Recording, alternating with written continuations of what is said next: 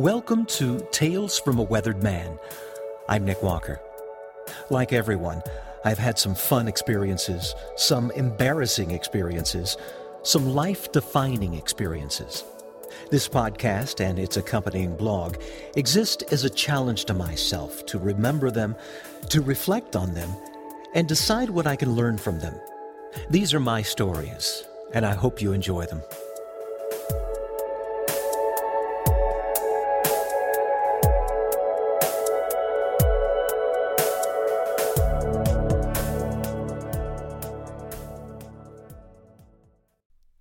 A reminder to go easy on my next guest.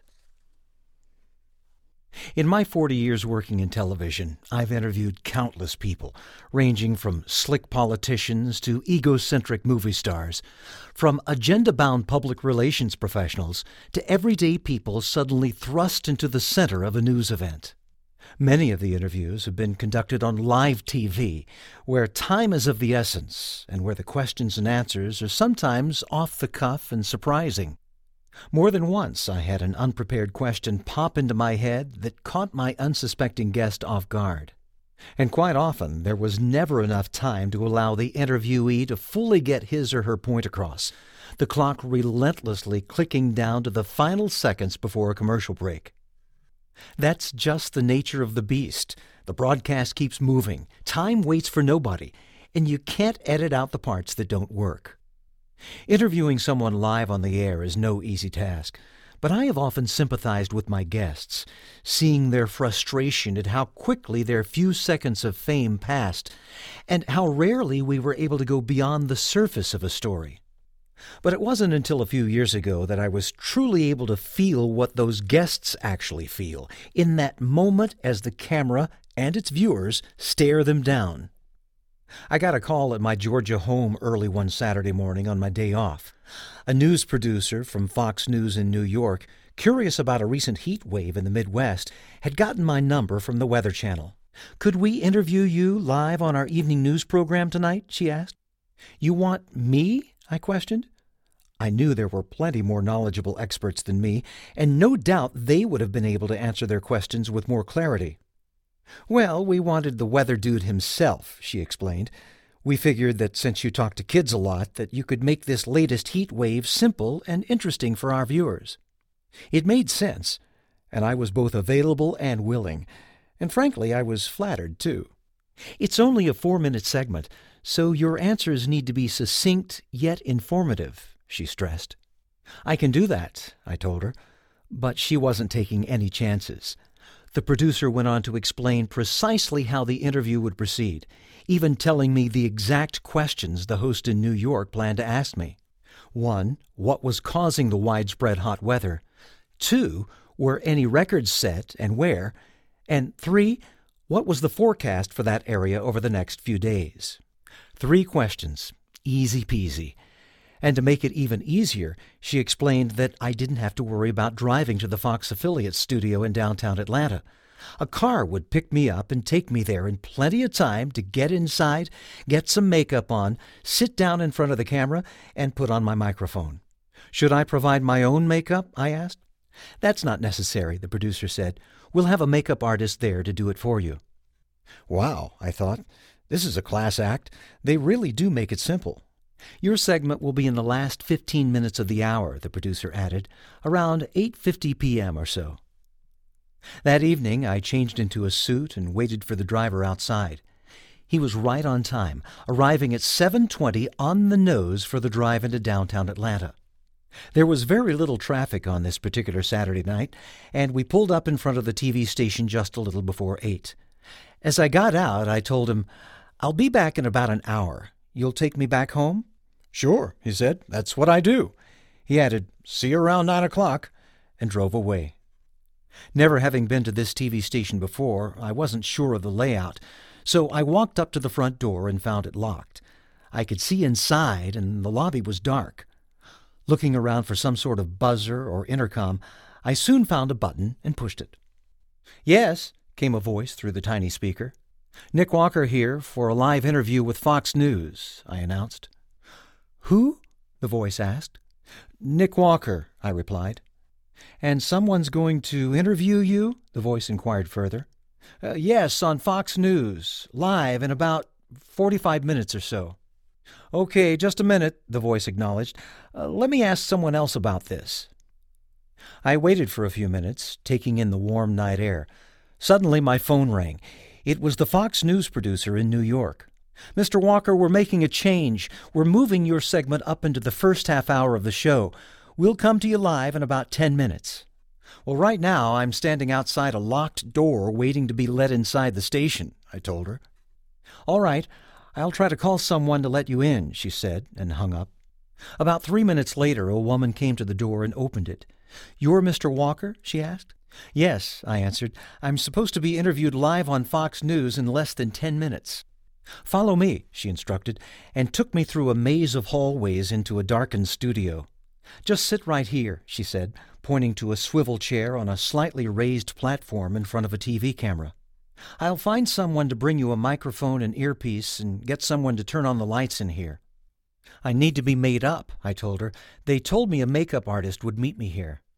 No one's arrived yet, she said. Do you have some makeup with you? No, I told her. They said the makeup artist would supply it. I looked at my watch. It was 5 minutes until showtime, so I pleaded with the woman, Does the station have any makeup? I'd been on TV only once before without it, and had since promised myself never to do it again after seeing how pale and washed out I looked. I'll see if I can find some, the woman said, and rushed out of the studio. A couple of minutes later, a technician arrived with my microphone and earpiece. I grabbed them and hurriedly put them on. 3 minutes to go. He turned on the studio lights and adjusted the camera to my height. Just then, the woman returned, holding a compact.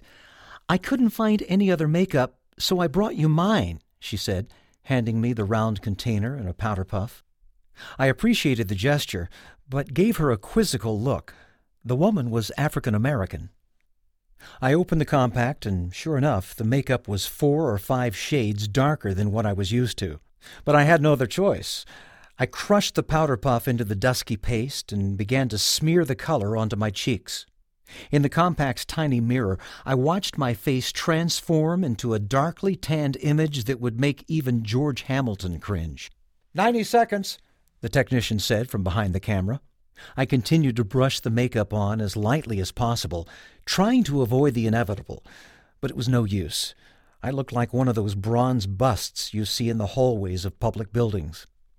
Quickly finishing up, I handed the makeup back to the woman. Thanks, I sighed. Sure, she answered, eyeing me pityingly. Just then I heard in my ear the news anchor in New York return to air after a commercial break. He spent 30 seconds introducing the story about the heat wave and then introduced me. With us tonight is Nick Walker from the Weather Channel, sometimes called the Weather Dude. Tell me, Nick, what is the cause of this recent heat wave? Knowing the questions ahead of time, I had rehearsed my answers in order to make them clear and to the point. I was even able to use one of my Weather Dude illustrations about how a bicycle pump heats up when you push the plunger down because of the increasing pressure. Likewise, the middle of the country was under persistent high pressure, which enhanced the warming. It took me less than a minute to complete my thought. As I finished, I heard the producer in my ear. 2 minutes, she said, counting down the time of the segment. Right on time, I thought. Were any records set? The news anchor asked, just as I had been told he would. I had memorized a few cities and numbers and spouted them off. As I finished my list of them, I was already thinking about how I was going to answer the next question with my rehearsed statement about the forecast. 1 minute was the producer's cue in my ear. Then the anchorman paused and spoke again. Let me ask you something that just occurred to me. Is this heat wave a sign of global warming? The question hung in the air for a moment, as I suddenly realized that my prepared answer about the forecast was not going to work.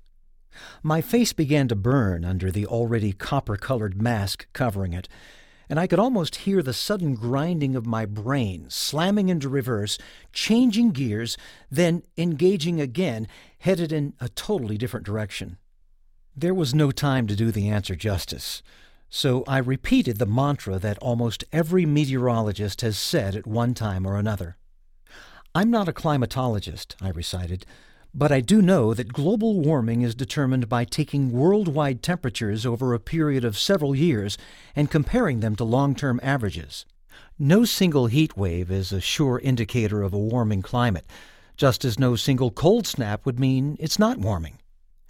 I wasn't satisfied with my answer, but it would have to do. So you're telling us that this heat wave presents no evidence of global warming, the host summed up. It was more of a statement than a question. 10 seconds, wrap it up, came the voice of the producer in my ear. There was no time to elaborate.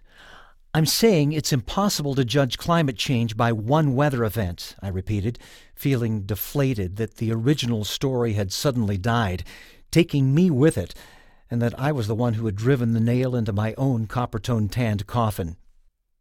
The host thanked me and pitched to a commercial. "We're clear," bellowed the technician in my Atlanta studio and stepped up to help me remove my microphone and earpiece. I stepped off the platform and thanked him. The woman with the dark makeup returned. "May I show you out?" she asked. As we reached the door, someone else was letting another woman in. She was carrying a makeup kit and appeared to be in a hurry. I asked her, "Are you the makeup artist for Fox News?" "Yes, I need to make up a guest for them.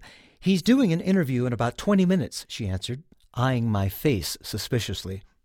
I explained that the producers had decided to take my interview early, so I had applied some makeup myself. "Yes, I see," she said, looking at me the same way an experienced sculptor might cast a disparaging eye on a 2-year-old's papier-mâché creation. I walked out the door and it closed behind me.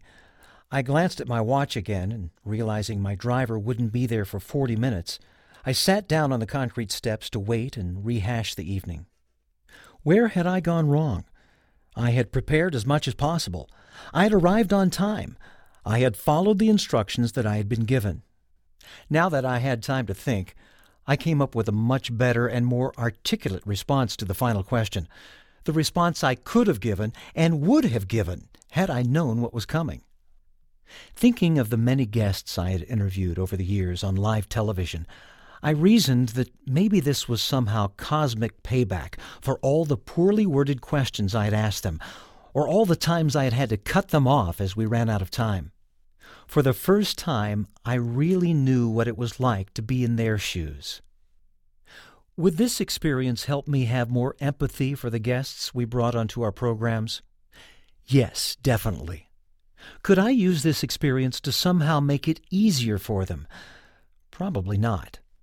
I'll try, I thought, but honestly, I can't change the nature of live TV. So, to my next guest, I'm sorry. I really am. I feel your pain, believe me, more than you could ever know. I can only pass on to you one piece of helpful advice. Bring your own makeup.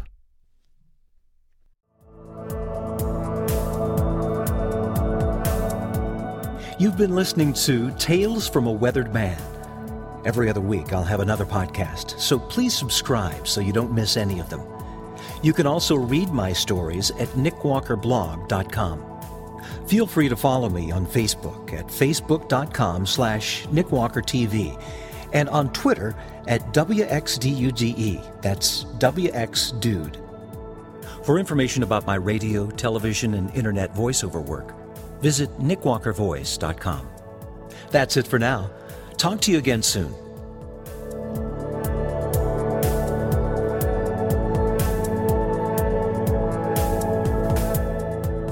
This broadcast is copyrighted by Nick Walker, 2018.